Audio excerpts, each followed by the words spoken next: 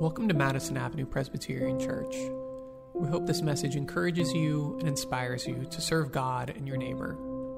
If you want to learn more about our ministry, head over to mapc.com. If you're looking for a community where you can deepen your faith, we invite you to join us every Sunday at 10:30, online or in person.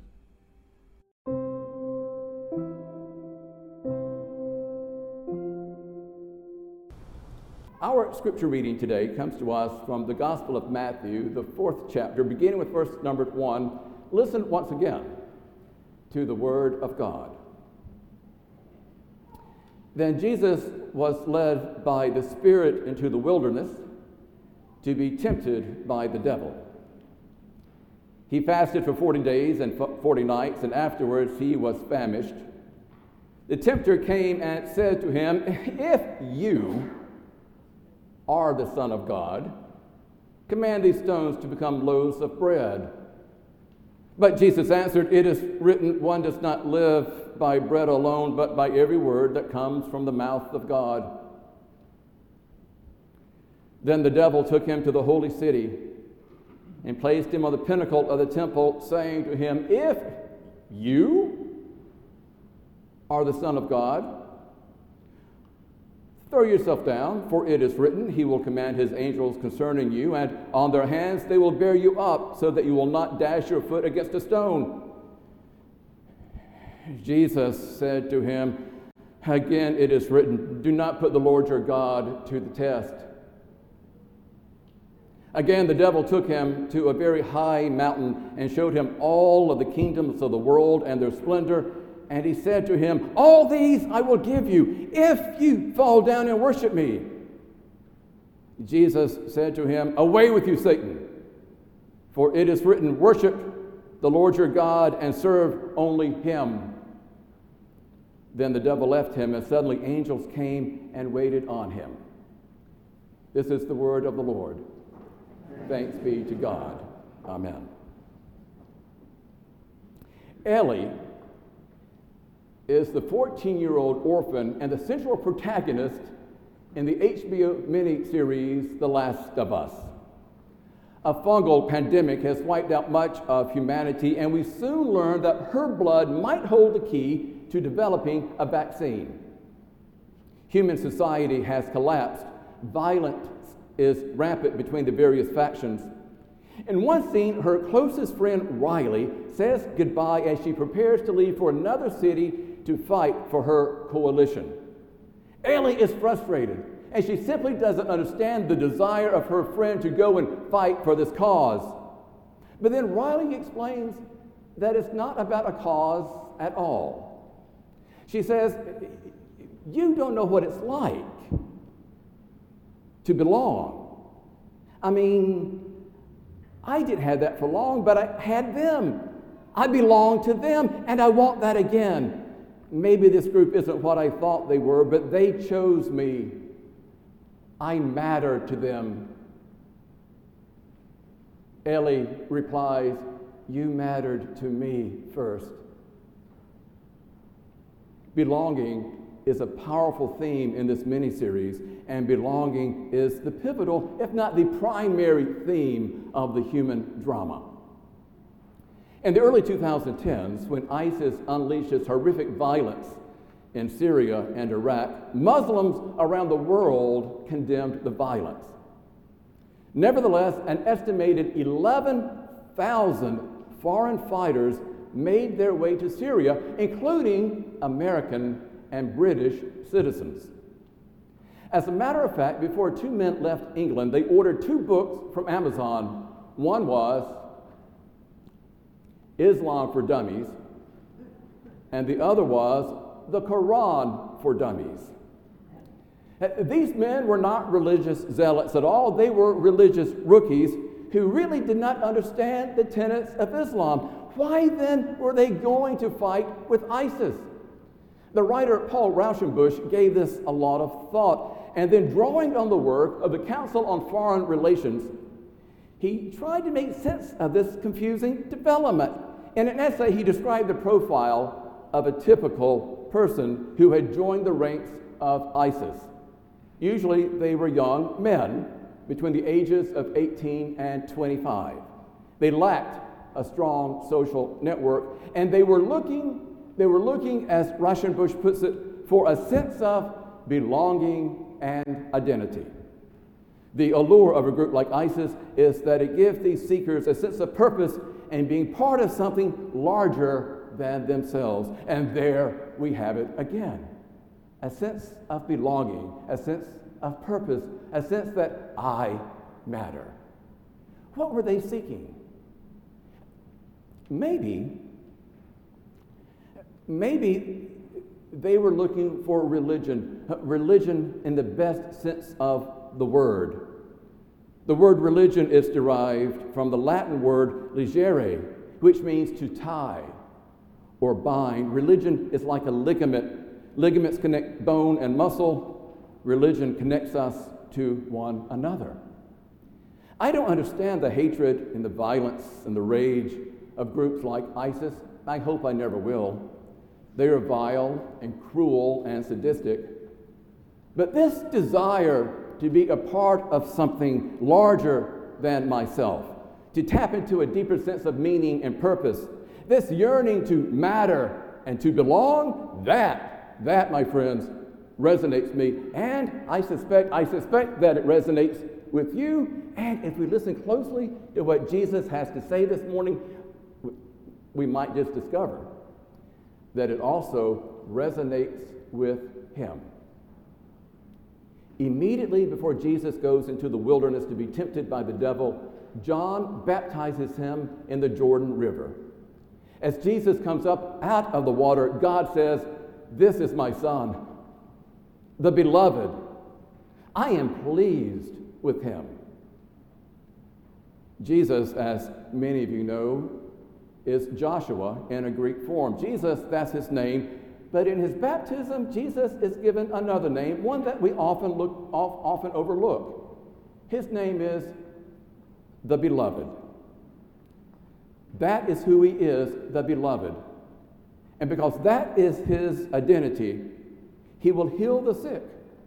And because he is God's beloved, he will embrace the outcast. And because he is God's beloved, he will challenge injustice. And because he is God's beloved, he will teach others about God's love. Jesus knows who he is and whose he is.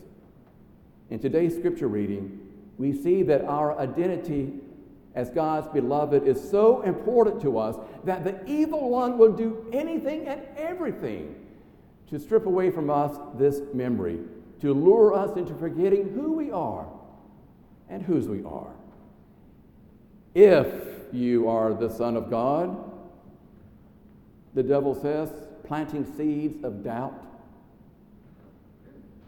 Jesus' experience in the wilderness helps us to see the true character of temptation. What is temptation? Well, if there's one thing we think we understand, it's temptation, isn't it? It is that desire, that inclination to do something that we shouldn't do. Temptation is the proclivity to act in such a way that is inconsistent with our values. And so we might be tempted to use drugs to numb our pain. We might be tempted to engage in insider trading to benefit our family or a friend. We might be tempted to have an inappropriate relationship to tend to that emptiness and longing inside of us. We think we know all about temptation, don't we? It's all about what we do. And while this is not wholly wrong, it's not wholly right. This understanding of temptation, my friends, simply misses the mark. We associate temptation with behavior, but as we see in today's scripture reading, temptation involves character. Temptation involves our identity. If you are the Son of God, if Jesus has just been named the Beloved. He knows he is the child of God, the precious one, the one with whom God is so pleased. But the devil tries to seduce him into forgetting who he is. If you really are the Son of God, go ahead. turn these stones to bread. Jesus, are you sure you're the Son of God? If you are, I'll take you to the pinnacle of the temple, then you fall down and the angels will take care of you. If Jesus refused to yield to temptation, that is, he remembered who he is and whose he is. This is my Son, the beloved. I am pleased with him. Jesus belongs to God. Because Jesus knows who he is and whose he is not seduced into forgetting his identity. In my favorite passage from John Calvin's Institutes, he writes poetically about the nature of belonging to God. Calvin says, "We are not our own. Let not our reason or our will, therefore, sway our plans and deeds. We are not our own.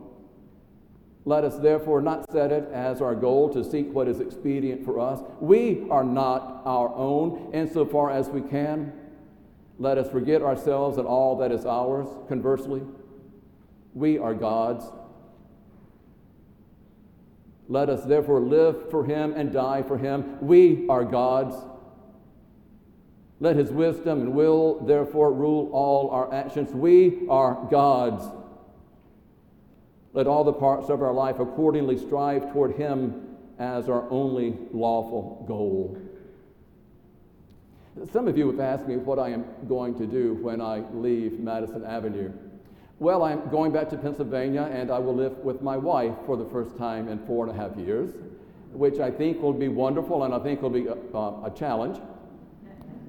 I've got lots of yard work to do. I've got friends I want to see, and then I'm going to go visit my mother. I have spoken to her many times, of course, since my father died in December, but I'm looking forward to going down to South Carolina and spending time with her.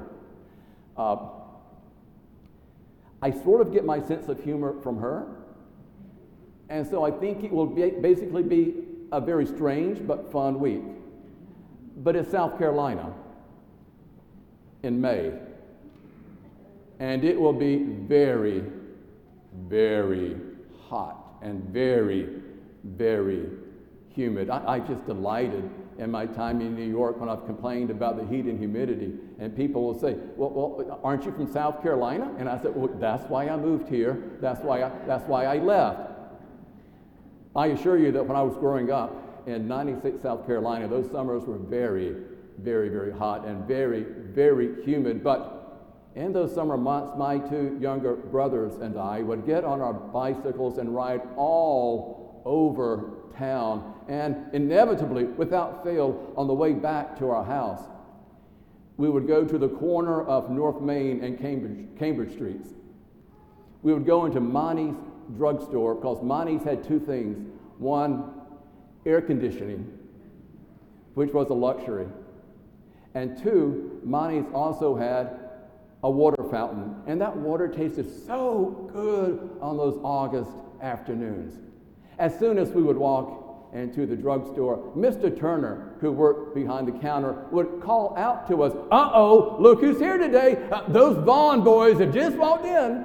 Oh, who's this coming in today? I see them. They're those Vaughn boys coming in." Now, Mr. Turner did not know who we were. He didn't know our name, but he knew something far, far more significant about us. He knew whose we were. He knew that we belonged to J.D. and Rosemary. My friends, in no small measure, when we gather for worship here week after week, we come to call one another by name and to remember who we are and whose we are. Through hymn and prayer and scripture and the splashing of water and the breaking of bread and the drinking of wine in our fellowship, God says to us, "Oh, look who's here. Look who showed up today. You're my son. You're my daughter." And nothing can ever change that. My friends, in our age, and indeed in every age.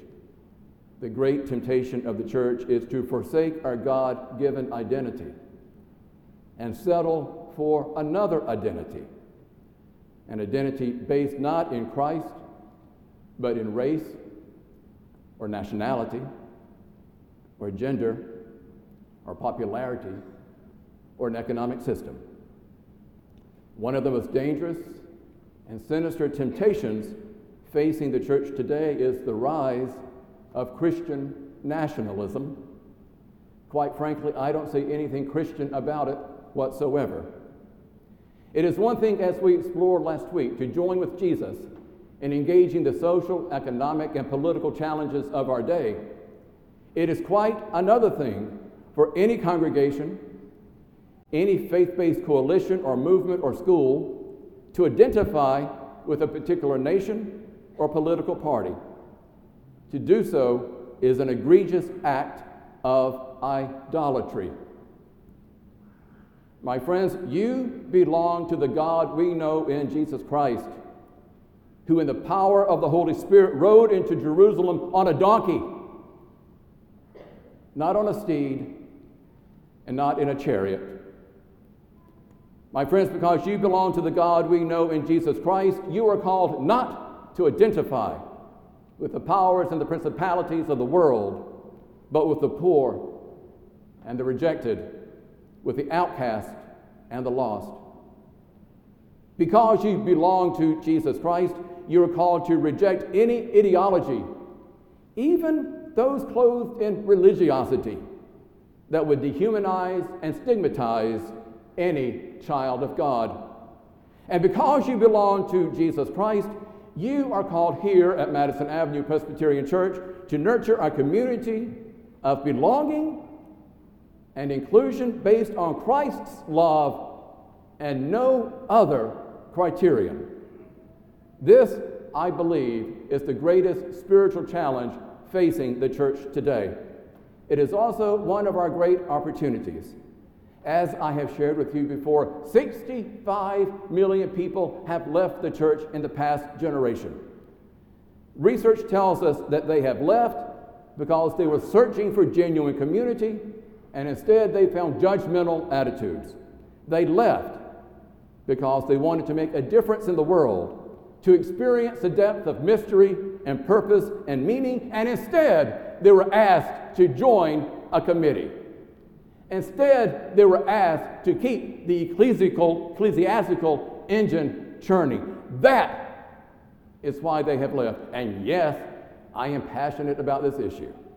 I have written about it for years. I have preached about it. I have spoken about it to groups.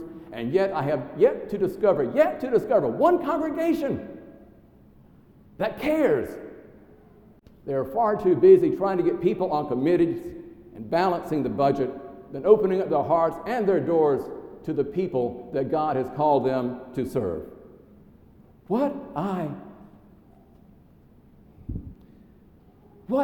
hear from you, what I have heard from you over the past 2.5 years, those of you who have been here for many, many years, and those of you who have just joined in the past 18 months, what I have heard is this restless desire for belonging, for mattering, for a community that earnestly and deeply grapples with what it means to be a follower of Christ today.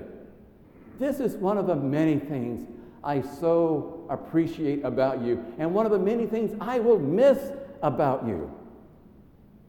I appreciate you because you have a hunger for faith, a faith that is real and relevant, a faith that speaks to how you live from day to day, that informs your decisions, that is intellectually rigorous, passionately honest, and socially engaged.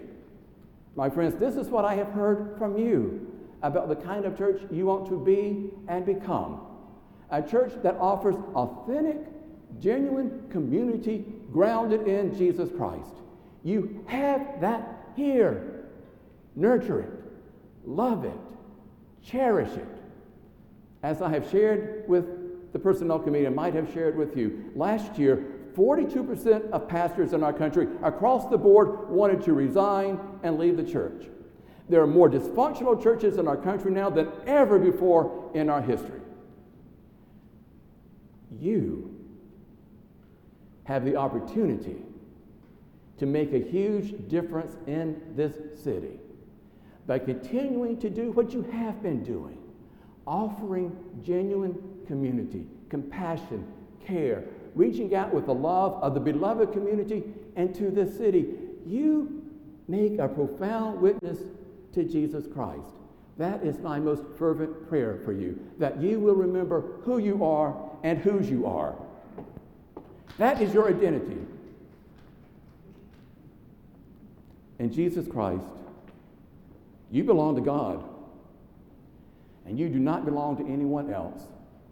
And that is the temptation of our day, to forget that we are grounded in Him and in no other. As some of you know, for 30 years now, I have kept a little stuffed animal in my office. It's about so big. It's a soiled, tattered little bunny. Scott gave it to me. I was serving in my first congregation, a very small rural church in North Carolina. We had a woman in that congregation, Joy, who enjoyed driving around the community throughout the country on Sunday mornings and just picking up children wherever they might be and bringing them to church. She brought Scott to church. I'll never forget the first time I saw him. I was greeting people at the door, and he raced up to me, and he wrapped his arms around me, and he held me like a vice. And I knew, my friends, I knew in that moment that tender hugs and expressions of love had been far and few in his life. His hair was greasy, his face was dirty, his clothes were tattered, but he held on. The last time I saw Scott, I was at the door, and he raced up to me, and he held up his stuffed animal, this little bunny about 6 inches tall. I said, "Thank you," and I went to give it back. No, I want you to have it. I want you to have it. Oh, no. Scott, thank you so much. Thank you, but no, I can't take that. I gave it back to him. No, I want you to have it. And it was as if he were entrusting to my care this tender, broken, love-starved part of his soul. He was 5 years old. That was 30 years ago. And I wonder, did anyone ever take the time to turn to Scott and say, "You are the beloved"? Did anyone ever wrap their arms around Scott and say, "God loves you. God has claimed you"? Has anyone ever told him the good news that he matters and that he belongs? That has been the driving focus of my ministry for 30 years. And I'll leave you with this challenge. There are hundreds and thousands of Scott right outside our door. They do not know they are loved. They do not know that God has claimed them. And they are waiting. They are waiting for a congregation like you to go out and say, "You are the beloved. Come and join this community of faith." Amen.